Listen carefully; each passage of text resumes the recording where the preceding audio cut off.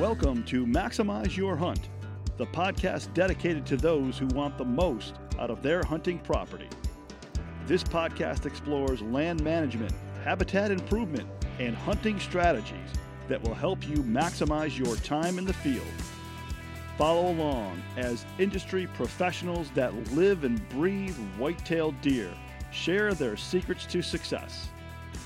And now, the founder of Whitetail Landscapes, your host, John Teeter. Hi, I'm John Teeter, Whitetail Landscapes. This is Maximize Your Hunt. Welcome back, everybody. Just wanted to take note of a couple things. I am on the road quite a bit. I am fielding a lot of calls from people all over the country. I just want to say one thing. I will travel, but it'd be likely a conglomerate of people in an area if you're out of state.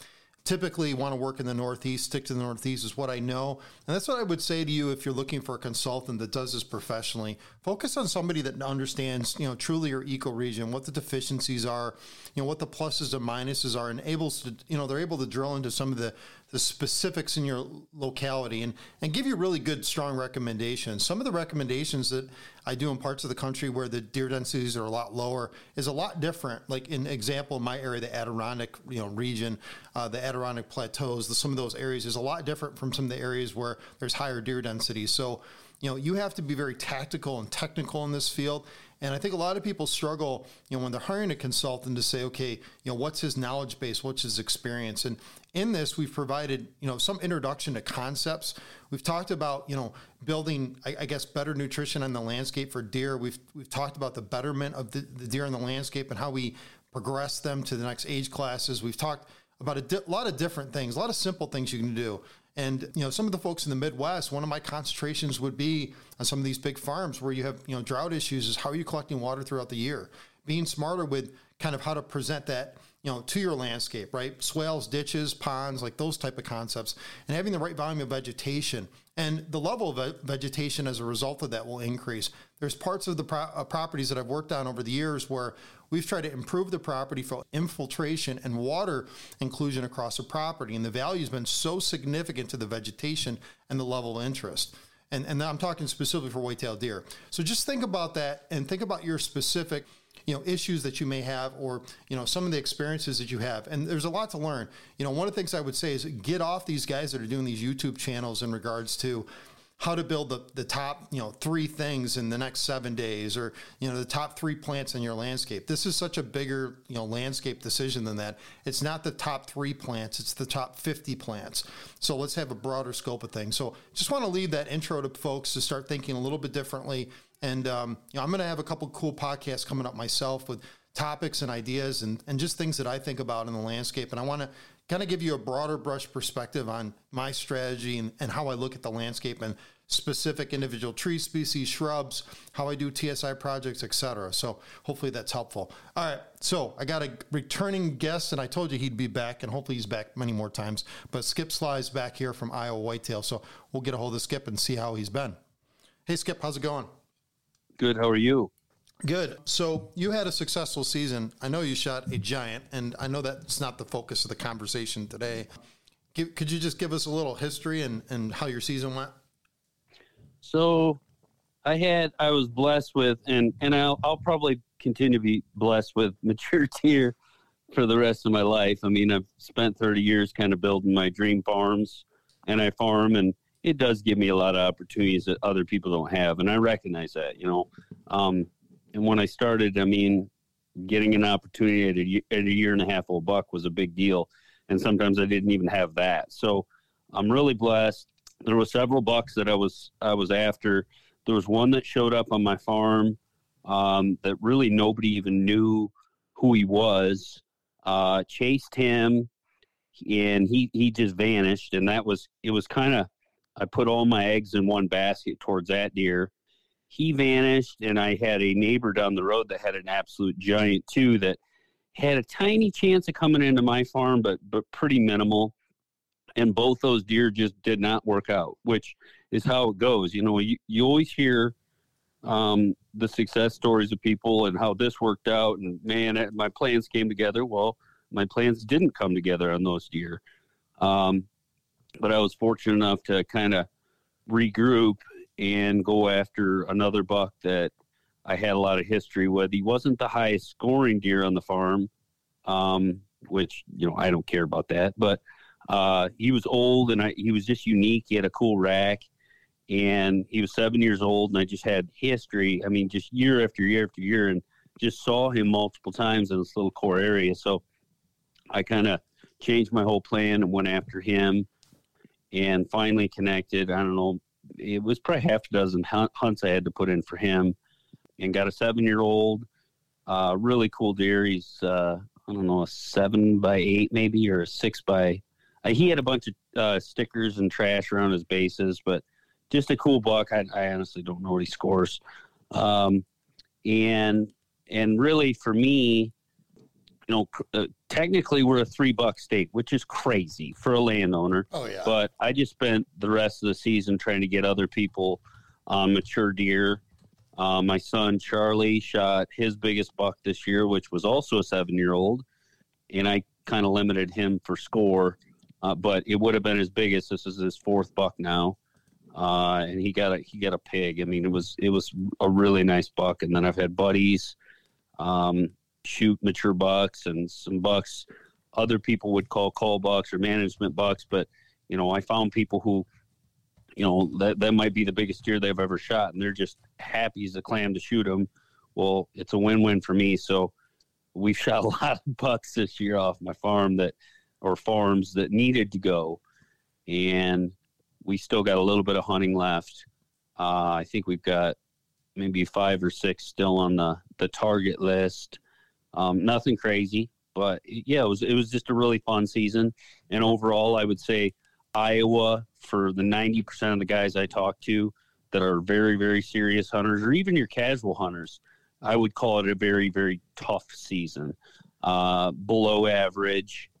And, for the last 5 to 10 years, we've definitely, it's definitely not like the good old days across Iowa on average, but so this year would definitely be tough. And we had some EHD, and we had a drought in regions, and just a lot of things that made it a little bit tougher season. So, but yeah, I'm wrapping it up here. I got 10 more days, and, I'm thinking of the last few bucks to go after for friends or family, or maybe a management buck I might shoot myself. And then it's just projects after that, and everything for, getting back in the groove with habitat and everything else. Yeah, and I think we'll go there. In a future podcast, we'll start getting into some of your detailed projects and how you approach, your particular property. I want to just, take note of something. You came into this property over time, right? You've hunted some really tough areas, and I want people to recognize you've got a pretty diverse experience, and I don't want to forget about that, because you've hunted really tough areas like in Michigan, which has a lot of similarities to kind of where I coexist at this point. And then obviously you've got, I don't want to say a mecca, but you've built a property that has, a lot of the aspects that you probably want as a deer hunter to produce these, quality deer, et cetera. So we're going to get into a controversial topic today. And I think it's important for folks to think a little bit larger. And I want to start with this one point really quick. A lot of deer enthusiasts don't recognize an important aspect. And I really focus on this. And this is something that I've talked to my son about yesterday, is we look at a deer's physical status. Now, it's a lot easier to shoot a deer and, hog dress it and look at its visceral fat or fat content on, its kidneys or interior of its body, et cetera. A lot of times in our deer, there's a lot of fat content on the rump, et cetera. So what I would say is you got to realize that your deer, whether it's a buck or a doe, fawn, et cetera, they're building fat reserves, and that fat reserve content is energy in their body. Their bodies are designed to digest that, essentially. And look at that as a resource. And those resources, the intent of those resources to build stability over time. Now, their metabolic state does not change significantly during the winter months. So their ingestion or their level of reserves in their bodies are supposed to offset, the limited amount of browse or food availability for the deer. So remember, a deer's number one resource at this very point in time, connecting all the way through the stress periods, which in my particular area are February, March, and April. Those are the key months. In those instances, they're utilizing those fat reserves as their predominant food source. in some capacity. Now, it's a reserve source within their body, so their body has to process it. But just understand that that is one of their primary means to survival. So when you're evaluating an individual deer, look at its physical status and health. We'll talk about, in an upcoming podcast, we'll talk about regenerative agriculture. We'll start to talk about some of the philosophies around cattle. Some of these same philosophies and how we evaluate, cattle browse, et cetera, have some similarities to deer. There's overlaps there. So we're going to look at the landscape larger scale.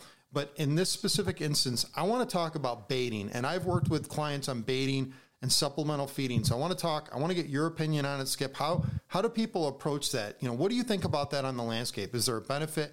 Is it a detriment? What's the best way to do it? So I want to get your take on just baiting and maybe get into some specifics of, baits that people can use or have used. And I know in the upper Michigan Peninsula, baiting was a big thing for years. It's been areas where I've worked in Ohio and parts of New Hampshire, et cetera. People are baiting deer. So I want to get your opinion on baiting and just thoughts around that topic. So I would say I have a hybrid opinion on baiting and supplemental feeding. I would say I'm very much pro supplemental feeding, pro mineral, done correctly, done in clean ways, done in ways that are, there's a laundry list of things to make it done effectively and done the right way, but I won't quite get into that. And I would say I'm very much anti-baiting, and there's definitely reasons for both. So I'll go kind of through the quick list of why I'm for supplemental feeding. One, and to start out with, I'm not a big believer in the science in CWD, and very, very loosely to cover that really quickly. Do I believe CWD exists? Sure. Do I think that it has probably been on the landscape for a long time? Yes, I do. 1960s, I think it was discovered.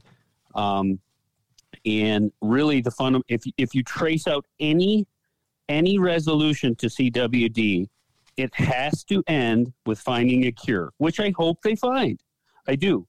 Or it ends with deer getting resistance to it, building immunity to it, able to live to long age with it, which I think is possibly already here, and treatments like humic acid, if that's even a possibility, which it sounds like there may be some research that suggests that is. But without a cure, it's all for nothing, because those prions stay in the soil forever. They're moved by plant matter. They're moved by crows, coyotes. And if you depopulate all the deer there for 100 years, you reintroduce them, they're just going to get CWD again. So in a nutshell, I don't buy into the CWD hype. And I don't think there's any solution without a cure. I just don't. Or resistance, like I said. So the other big thing on the landscape is deer health, period. It's a big issue. And it's a big issue when it comes to EHD. That's a new disease. These serotypes that they're getting, or strains, are new strains of EHD. They're generally migrated up from down south. They're introduced from Europe, Africa, different regions like that. There's several different serotypes. Well, the healthier your deer are, they're going to deal with EHD more effectively. And supplemental feed, you can do a multiple of things. You can do things to repel insects. You can do things to reduce inflammation. You can create a healthier immune system. You can do some things that kind of mimic what some of the vaccines would do. I'm not saying they're vaccines, but you can almost mimic the mechanism of action and what those medications were to do with supplemental feeding. So EHD is just, to me, it's a new devastating disease that I don't want to sit there and be like, yep, I put in 5 years worth of work, 10 years worth of work, and boom, have it flushed down the drain every so often. And so that's why I'm very, very much for supplemental feeding. Another reason I'm for supplemental feeding is, antler size, body size, fertility, deer health. Down the line, there's just vast benefits. And if somebody were just to ask me, and I've seen it done on countless farms across the Midwest, if somebody were to say, does it work? Does it make antlers bigger? Does it make deer healthier? Down the line, yes, it does. Does it have downsides? Yeah, it costs a lot. Another downside is some people don't like it. Some people are like, well, it's just you're treating deer like cattle, and I get that. I totally get it. But, I do think it should be a choice. And if it's distasteful to you, I understand that argument. I really do. I really do. On any of these issues we talk about that are somewhat controversial, I understand the other side of it.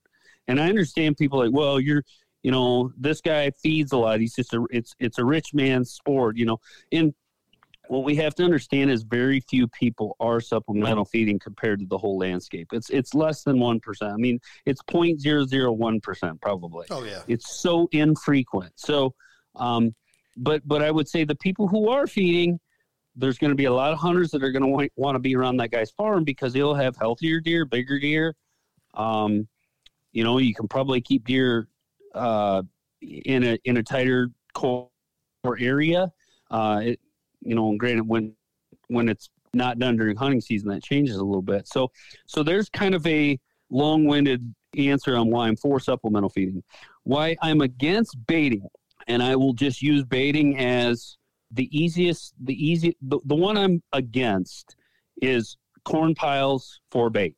Absolutely. If we just make it simple. Yep. Corn piles for bait. I am too. So, once it's legal, I don't necessarily blame the hunters. I mean, to some degree I do a little bit, but I blame the politicians that allowed it to pass. I blame the DNR that allowed it to pass. And I've been around bait. I've been on farms with bait. I have very good friends that utilize bait in states where it's legal. It's not in Iowa, thank goodness. And I don't demonize them. I don't think they're not hunting, anything like that. I understand. And I have a lot of friends, that are like, listen, man, if I don't bait, I'm out of the game. I have to bait to compete. And it is a competition of bait piles. So, and that in itself is one big problem I have with bait is the vast majority of people are like, if I don't bait, I'm not in the game. That's a problem. So I just go down the list of problems with baiting, and we can go biological, and then we can go ethical, and we can go, what does it do to the dynamics of the hunting community? I mean, all those things. So the big one, where everybody's got an opinion on baiting. I'm for it. I'm against it. It's legal. Who are you to say? There's all these opinions. But what we can't have an opinion about is the facts and the science. Now, here's what I would bottom line my statement with baiting with. You cannot, and I'd like to see somebody try, but you cannot make a biological argument on why bait piles, corn piles are good for deer. There is not a biological argument that is for that. Now, I can give you 10 things that have a biological argument that says bait piles are detrimental to deer. It is destructive to deer. It is not good for it. It's not good for the ecosystem. And I'll go through that really quickly. But maybe the one biological argument for corn piles is saying, hey, deer have corn in their system. They have corn in the area. So they're able to digest it, which that's a big issue. If they don't have corn before, they're going to eat corn and they're going to get toxicity issues. The bacteria in their gut is not ready for it. But if they are able to digest it, okay, I suppose it is adding a bit of nutrition and a bit of sustenance when they might need it. But that's about the only biological argument for it. Now, the biological arguments against it are it's vast. It's increased predation, increase in, I'm not going CWD here, but there is increased disease transmission, either viral or bacterial. Yep. There's aflatoxins, which impacts turkeys, impacts a lot of things where the corn gets full of mold. You also have a huge issue, a monstrous issue where you put that bait on a landscape and it's artificially concentrating these deer in this tiny, tiny area, and they're going to overbrowse everything else around it. And now, if you had left the bait pile there till April or May, it might not be as bad. But what happens is people pull that bait pile right after season. And there the deer sit right when the temperatures are getting the worst for the sustained periods like January and February and March, into March.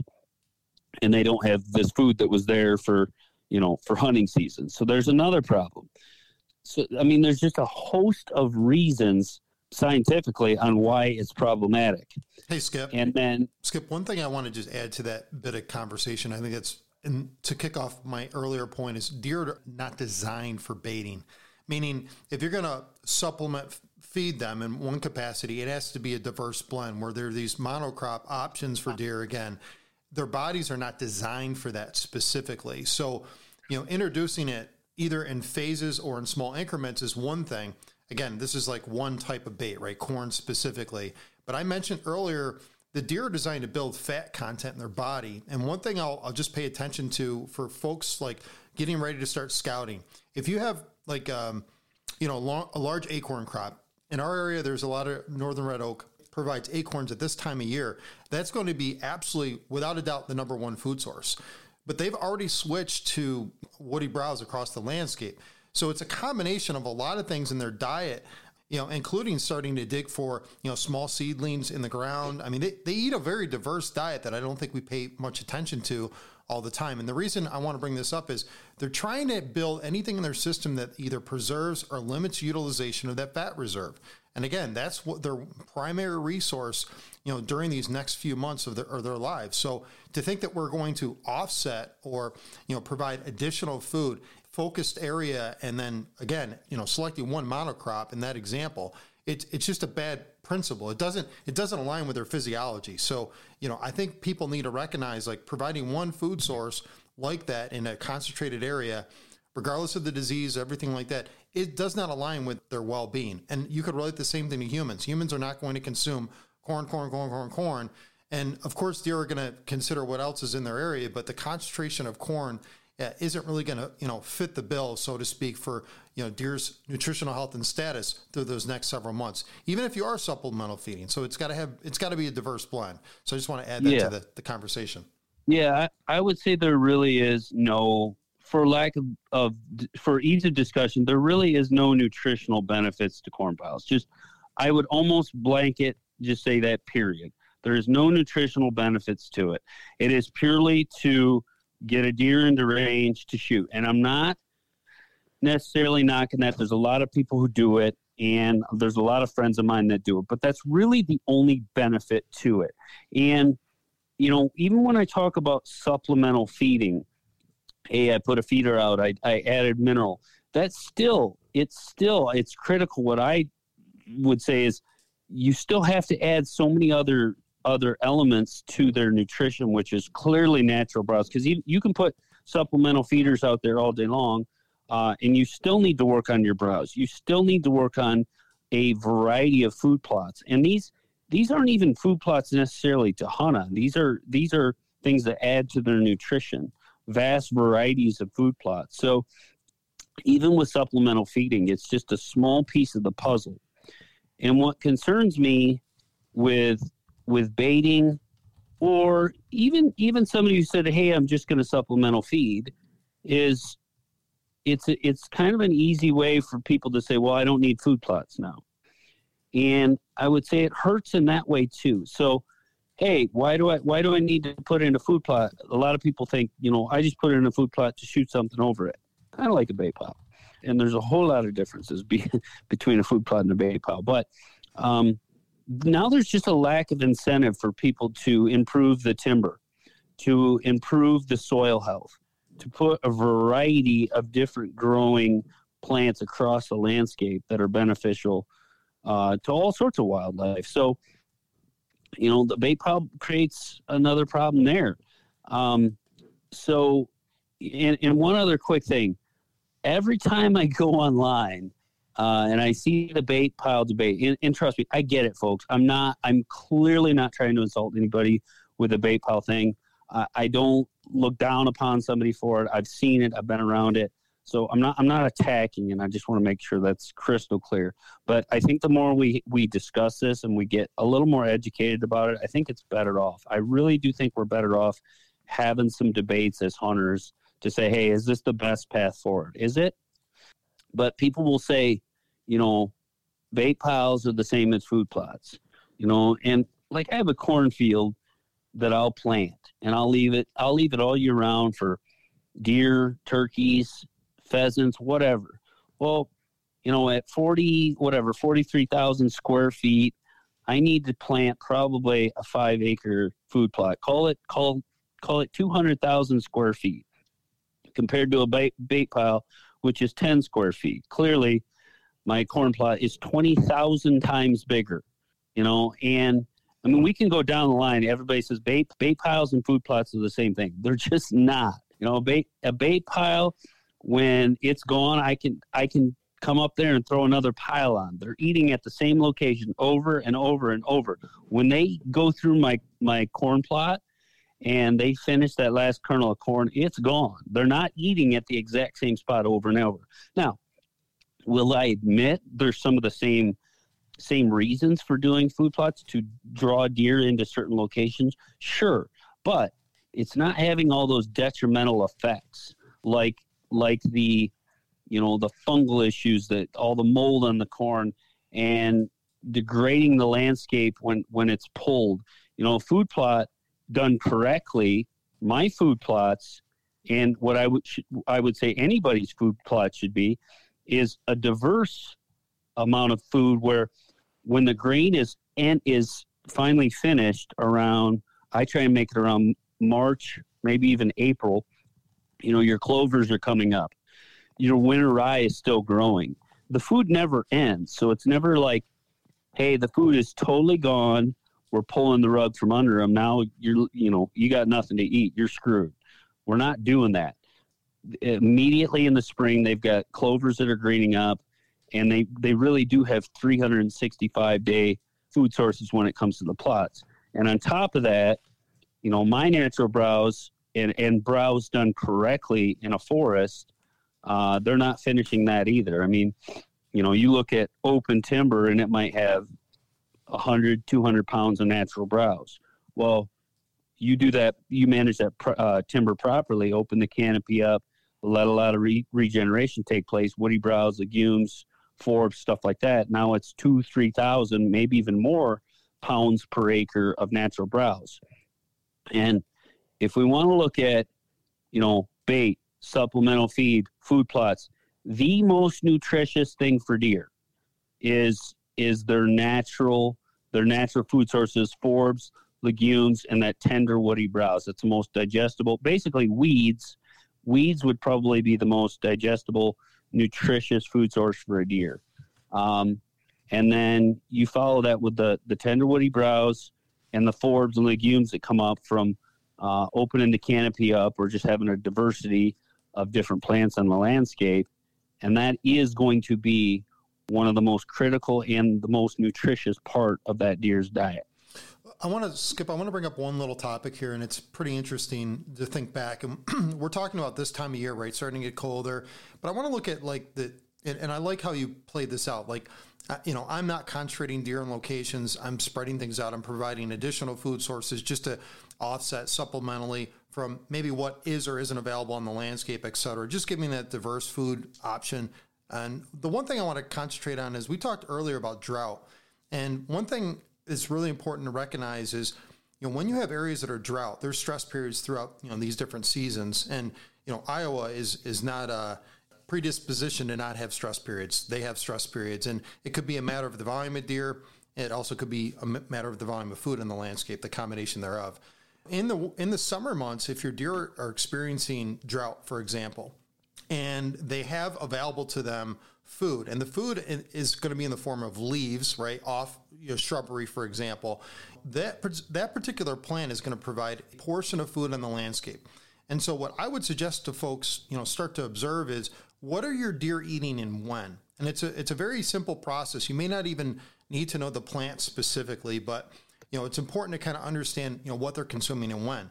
One of the things I talked about earlier is if you have a drought stressed area and the volume of food is such where, it's low and you don't have a lot of herbaceous material, or you have it only in the shrubbery, and I'm thinking of rangelands in Texas specifically, there are concentrated areas of deer interest. And what you need to do is you need to expand those out further. So your goal as a landowner should be, how do I create the most volume of food across the landscape to deconcentrate these deer, to give them the most options? It's the same principle of developing food plots. Having multiple food plots in many locations across the landscape for supplemental feed, and that diversity in food spreads these deer out. It doesn't concentrate deer. The one thing that we talked about earlier with corn piles is corn piles sometimes bring deer to a specific location. One of the arguments has been over the years is if you had multiple corn piles in many different locations, and again, I'm not suggesting that, but people do this, is you're spreading out that deer interest and diverting deer so there isn't a high concentration. Now, what that does is it limits your opportunity potentially to focus deer in one location, but it's a good thing. It's the same thing with building bedding areas. When we're building bedding areas in the landscape, I think a lot of people are like, well, bedding area, A has to be here and bedding area B has to be there. The negative to doing that is you're concentrating deer again. The goal is not always to concentrate deer. It's giving the right amount of food on the landscape and in concert with building the right infrastructure for deer. But it's maximizing that to ingest and involve themselves, against these, various food sources. So one of the things I want to focus on is, and this is what I was getting to earlier, is if you're allowing water intrusion on your landscape. So I have a lot of natural waterways on my particular property. And so as this water is bubbling up, it cools the ground. So it comes out 50, anywhere between 47 to 56 degrees. That's the temperature of that water. It warms the earth. And warming the earth, it creates opportunity for those plants to take up that nutrient because of the interaction between the water cycle and the plant. So I have very water-rich plants on my landscapes. And by the way, when it comes to woody material, this is how you take I'm a North Slope property. This is how you take a North Slope property and make it more utilized by deers. Having that layer of, I think of a specific plant. Nannyberry is the one plant that just pops into my mind.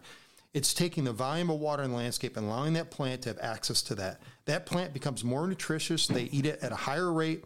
The buds on that plant are going to have more nutritional content because it's able to harvest the macros and micros out of that ground, and it will be ingested. And this is feeding the animal, and that's the goal out of this. Skip, I didn't mean to go sideways with you, but it's just something on my mind that I've been thinking about with, how do you create these opportunities, on the landscape to create high interest levels, but spreading them out across the landscape so deer aren't too concentrated.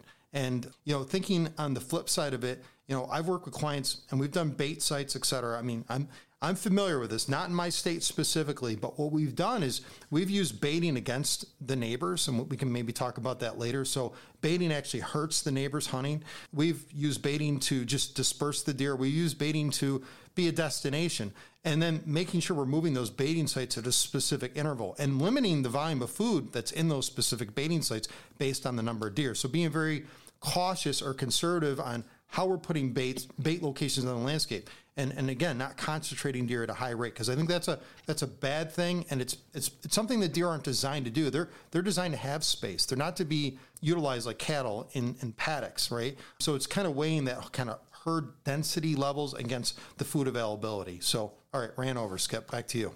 Yeah, no, it's good stuff, and I have to keep in mind that I do have a little bit of a perception of the non-serious hunter that just wants to make things easy, that just thinks, hey, I'm just going to throw a gigantic bait pile here, gigantic bait pile over there so I can just shoot deer off of it. And I got to realize that's not the vast majority of your listeners. Even the ones that utilize bait probably fit into that category of my buddies that are just like, listen, dude, I have to do it. If I don't do it, my neighbors do it, and it's a competition. I won't have any deer on me, stuff like that. Or they'll use it as, a little bit of a tool, but it's not the only thing they rely on. So I know there's a lot of variations on how people use bait. Some of it's extremely distasteful. Some of it's, it's part of the program, and it's just the reality of the situation, that area. But I would say, for these high forested areas, which is the Northeast, it's where I grew up in Michigan. It's even my farm in Iowa, or the farms that I've hunted across the Midwest. It's a lot of forest. Well, if if your forests are wide open and there's very little browse, that right there is something I want to address immediately. And where you can, like I said, you go from 100 to 200 pounds of browse per acre to 2,000 and 3,000 pounds per acre. That's spreading the deer across the landscape quite a bit. Now, that can almost be problematic where it can give them so many different areas to feed, but that to me is a good thing. I want an overabundance of food. I want an overabundance of oak regeneration and woody browse that they can't even, they can't destroy completely.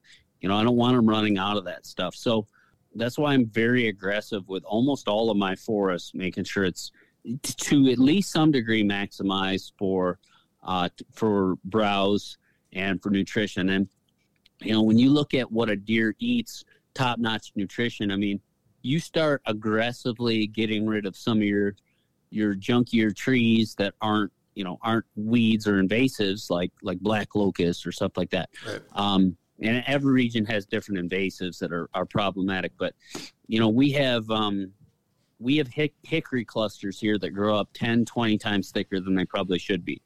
Well, if I top those off and it's got these great big root systems below the soil that pop up all these new shoots clearly are so packed with nutrition, minerals, protein content. It's crazy. I mean, some of that protein content is close to soybean protein content. I mean, it's massively nutrition, phosphorus, all the macros and micros. So, that in itself is nutritious. Like, guys will go out, and rightfully so, they'll be like, hey, I plant dogwoods. The deer love to browse it. Well, a lot of times they end up killing it, but it's really nutritious. But really, there's a lot of trees on your landscape that you might not put any value on, that if those are able to send up shoots, I mean, that's massive nutrition right there. So you open up that canopy, and granted, there's other things you got to consider, like invasives and some of the stuff that can be problematic, but you open up that canopy and start topping off some of the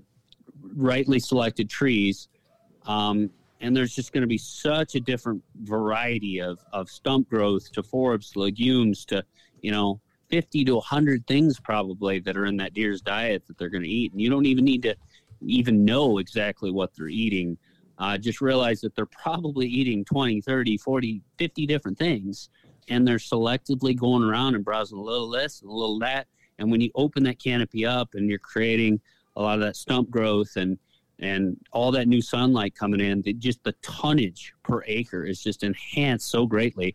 And thus your deer's nutrition and how well your deer do, size, antlers, everything about it is just going to be far superior. And then down the list of other benefits, fawning cover, whatever. I mean, it's just, I would call TSI, timber stand improvement, I'd call it like killing 8 or 10 birds with one stone. There's so many benefits to it when it's done correctly. Yeah, and I think it's keeping the right trees. And one thing I talked about earlier was just referencing nannyberry, which isn't a high preference plant for deer, becomes more preferential when it has the right amount of sun and related moisture content, right? Because it can harvest kind of the nutrient availability. It's thinking opposite, where one of the examples, one tree that's like literally completely overlooked here is yellow birch. Yellow birch is highly browsed by deer, seedlings specifically, and that's a tree that is typically a cull tree, a tree that we try to get rid of because it's low economic value. But it's looking at the individual tree, a part of this discussion, and saying, okay, what's its production value? How can we promote it in the landscape?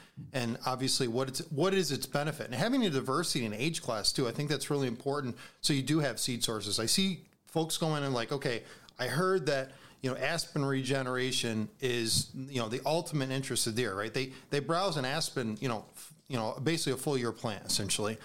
So in those examples, they'll go in and they'll just clear cut an entire aspen source without focusing on, well, what's its regeneration ability? And it just can't be from root shoots, right? You have to look at new available seeds, right? New sources, cross-pollination. Some of these plants are monoculous, right? So they have a female and male cactus. They can produce seed, right? They produce their own seed source essentially. So you need to think about, some of that on the landscape. The other piece I want to just pay attention to is species selection. So when we're starting to look at different species across the landscape and their food value, we're starting to put a number to that. And it may not always be a number. To Skip's point earlier, like he was starting to get down the road where you're starting to look at your landscape scale for food, and it's seasonal food. So what is your amount of woody browse this time of year? So one of the recommendations I've said on this podcast several times is, do you have at least 30 to 40% in woody material that's available to deer that they're interested in? And what you'll find on most properties, pretty much 99% of the properties that I work on, you don't hit that threshold. In order to get to that threshold, the volume of cutting and maintenance is very, very high. Some of these areas that you can't burn, what happens is the ability to reset those areas after a certain interval of time becomes more difficult. So if you don't have the burning option, what you're going to have to do is mechanically, and I'm not talking about foliar sprays, I'm just talking about running a chainsaw. So one of my recommendations is when you're cutting timber and you're starting to make a decision on every single tree you're going after, that chainsaw does not stop running. One of the recommendations, this is even in hedgerow management, is you're cutting every single species that you can at a certain height and level to get that regeneration opportunity. And we're talking a lot of times it's stump sprouts, but it's becoming a food source for those deer. So that chainsaw should not stop running. Know your species before you cut them. Know the benefit of to the wildlife specifically, and you'll be amazed at what deer actually are inclined to utilize. And again, to Skip's point earlier, some of these stump sprouting options tend to be highly nutritious and available to deer during certain times of year. And this is the time of year beyond just kind of leaf out where if there's any woody tips or woody browse material that's in a local area that deer can concentrate in. And again, you want these inside your bedding areas. You want these external to your bedding areas. I mean, you want to talk about being able to outcompete a soybean, which is high in carb, which converts well the fat for the deer. Right now is if you have a large clear-cut area that meets this 30 to 40% of woody material, I can tell you in my area in Northeast, I'll have that any day over a soybean food plot. Just because I know the volume of cover, the security, the high-pressure hunting around here, the value to that versus soybean plot is much less. You can design soybean plots to be more, I'll say, pressure adverse, so they don't feel so much pressure. They're not exposed to these open areas, significantly enough where they're going to feel exposed. But that's a design philosophy, and that a lot of money and mechanical movement. Where this is just running the chainsaw all the time, so it's a time commitment thing, Skip, that I think people struggle with. And I'll be honest with you, I don't have the amount of time that I want to dedicate to my small acreage. I couldn't imagine how you manage a large project like you have it on your property. So I've done thousands and thousands, tens of thousands of acres of timber stand improvement at this point. Nobody's going to do that. And I've owned hundreds of farms. I've just done a ton. So, but the reason I say that is because I see most farms where nothing is done, right? And most guys have, hey man, I've got a 40 with 20 acres of timber, or an 80 with, 50 acres of timber. Maybe it's all timber. The reality for those folks is just go out there and start, clearly get a forester, get a consultant, get a private forester, whatever. Get somebody like you out there who really understands the tree species, the goals, and how to create diversity within that timber stand where, we're not doing the one thing across the whole thing. It's going to vary in very short amounts of distance based on the species of trees, based on the terrain, based on the goals. We want changes in that timber. But get the right person out there and execute the plan. And if it takes you 5 years to get through that whole thing, that's fine. If you go out there and you just spend a day chainsawing and you're just concentrating on some junkier quality trees that really aren't doing any damage by being cut, you're still way ahead of the game, because what we got to keep in mind is 99.9% of the acres out there, nobody's doing a thing. They're doing very little. And maybe the timber stand improvements caught on a little bit more. And if you're in like a deer management neighborhood, maybe some timber stand improvements going on. But still, in Iowa, where it's, deer manager central and below my house here, most of the land I go on, they're still doing nothing. Or guys will do just a little and they won't touch it. They'll never touch it again. So just start doing something. And every year, if a guy were to say, hey, I don't want to get overly aggressive with this, but I went through a plan, and then every year I'll touch it up, or I'll change this, or I'll open up a new section over here. And you spend a half a day, a few tanks of gas, you're making progress and you're keeping constant change in that forest. So timber stand improvement is a topic that overwhelms people. It's very complex. And that's why, to make it simple, get an expert out there. And a lot of times the state foresters will do this for free. They'll help you write a plan. Well, just start executing on that plan with some expertise. Really understand your tree species. Take a little book out there. I mean, that's how I learned decades ago. I had a little book with me. Yep. And just understand, hey, these are, the 5 trees in my region that I have no problem cutting. I'm not going to damage a thing by cutting these. And these are the 5 tree species that, man, I really want to protect these and make sure I promote these and don't cut them, so you're not making mistakes, and just start there. And then it just becomes a safety issue past that. Don't cut things that are huge. If you're not experienced with a chainsaw, don't get carried away. Cut smaller stuff, double girdle things. If there's safety concerns, wear all your safety stuff down the list. But yeah, I mean, timber stand improvement, there really is. I could probably think of 10 different benefits. And it's why it's probably the number one thing I do on my farm. Now, there's no activity on a farm where you're like, if you do this, you're going to have the greatest farm. I mean, there's multiple things. There has to be, and that's why, a food plot, I put a soybean plot there. It's just one tiny component, or I did timber stand improvement. That's a big component. That's a big one. But there has to be all these different components and all these different diverse tactics put on even like a 20-acre piece of timber.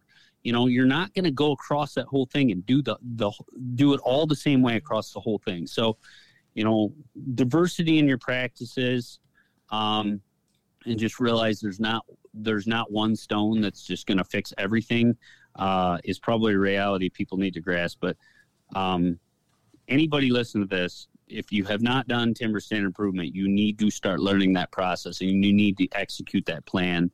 And that would be first on my list, period, for anybody out there. Yeah, and I agree with you, Skip, 100%. And I know you've done other podcasts on that. And hopefully maybe that's something we can hit on next, because we ended up going down that road. The other piece of this is we talked a little bit about disease transmission today, baiting, supplemental feeding. I think my kids are running around doing a Nerf war right now. Hey, that's what my kids are doing. I hear them upstairs like maniacs. And the other piece of it is having some real strategy behind these things. I brought up some things where we've used, again, baiting against the neighbors and putting, again, bait piles to distract the deer, to delay movements. I mean, there's some things you can do that are really practical that may help your hunting. But I think if you need to think about beyond your hunting, most of the guys that hire me, their end result is they want to have that big buck on the wall. And some people are blessed with more opportunities than others, and thankful for that. Some people are just lucky, but the smart person, the person that has real wisdom, is the person that recognizes baiting's not going to get you there. And the other piece of this is recognizing the small increments of change that you can make on your landscape. To Skip's point earlier, where you're kind of biting, one bite of the apple at a time and taking pieces of the pie and making it make sense. It's okay to go in and just develop a property, maybe not even with hunting in mind. And I think the distraction of hunting and our end game of getting something. Somebody was offended recently with, I made a recommendation, and I actually got 2 emails about this. I said, don't hunt your property for 2 years and observe. And somebody's like, well, I bought the property. I said, well, let's see how the changes impact the deer in a positive or negative light. Go get other options. You have resources. You're not short of money. Go lease land. Go hunt public land. Right? Travel around the world. People have opportunities to do other things. Taking the time to observe and seeing what the impact of your changes are without your involvement could be huge. And I meant like involvement from a hunting situation. But taking the time to make many different changes in the landscape. The one thing I'll say is if you have a forest stand and you want to plant trees, it doesn't make a lot of sense to me when trees are already existing. Use your resources. The time it takes for some of these to have these plants develop to become a resource for your deer takes a really long time. I'm not saying change the composition of your landscape with planting trees. I'm not saying don't do that. What I'm saying is leverage the resources you already have at your fingertips.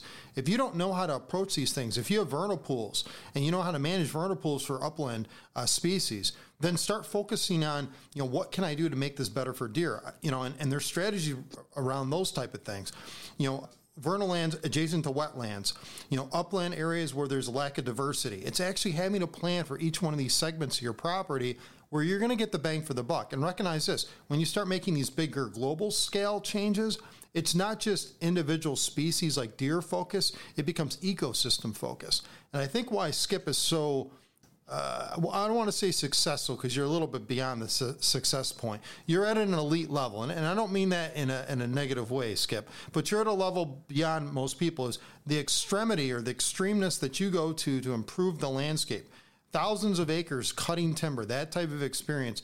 And you've seen the gains from that. And that's more meaningful than planting a corn plot or putting in a bait pile. And so I think once you start seeing the results and observing those things, you'll want to do these things. It's the guy that I go consult on. And I'm like, I'm going to get the deer to bed in this location. And the next question is, why are they going to bed in this location? And it's like 15 different reasons. And they're like, oh, okay, it's not just wind.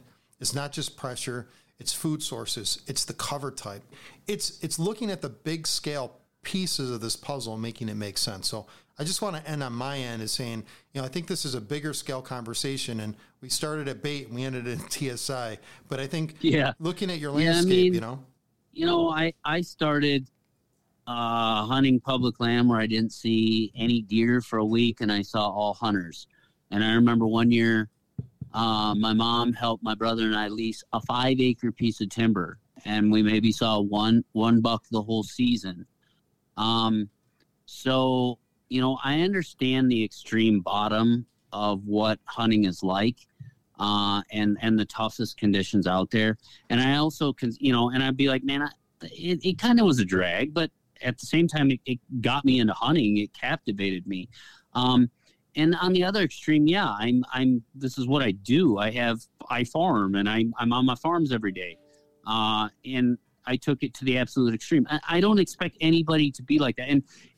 And I don't say that to even talk about myself. What I say is I want to take what's in my head and help people with the 20-acre farms or the 40-acre farms, or even if they've got permission to do some things where it's going to leave the environment a better place. It's going to be, it's going to hold so many more deer. I mean, there's 80-acre parcels I'll see that at best, maybe there's one mature buck out there when somebody starts. Well, if you enhance that property right, you hunt it right, you set the habitat up right. I mean, you can have some of these properties, you can have 2, 3, maybe even 4 mature bucks down the road. I mean, the carrying capacity on mature bucks, I'm not saying they live there the whole time on 80 acres, but the amount of mature bucks there is enhanced so greatly. So there's all this opportunity for other people, for anybody listening, to have such a better experience than, where they found a property compared to what it could be.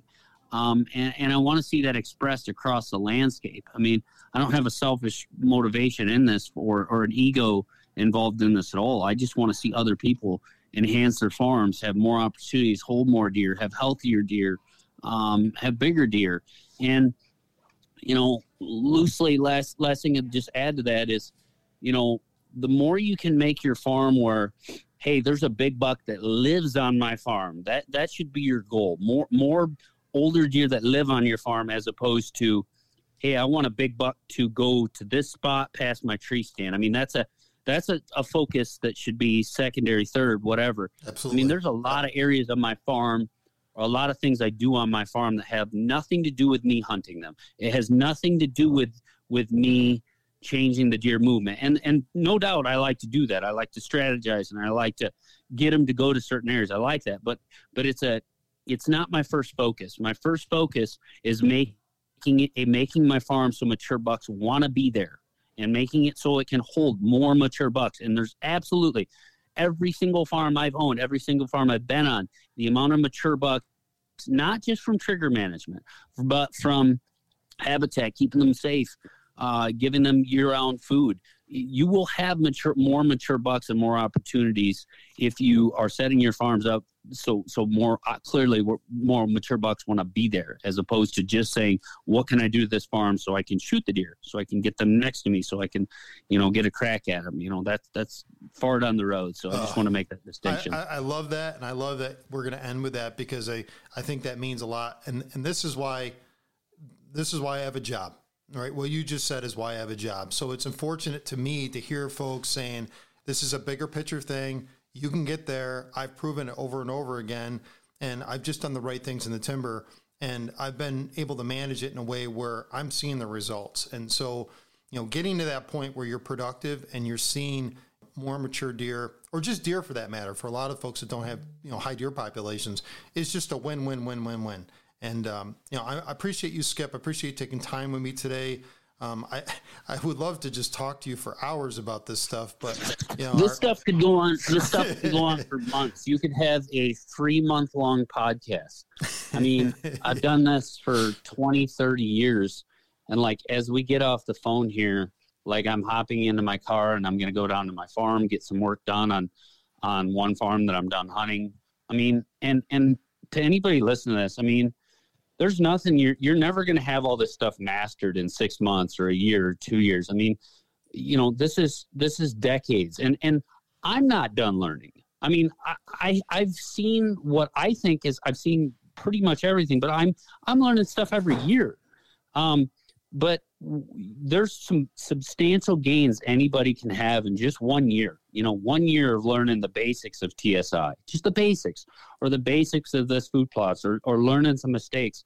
I mean, just doing that is so worthwhile. And,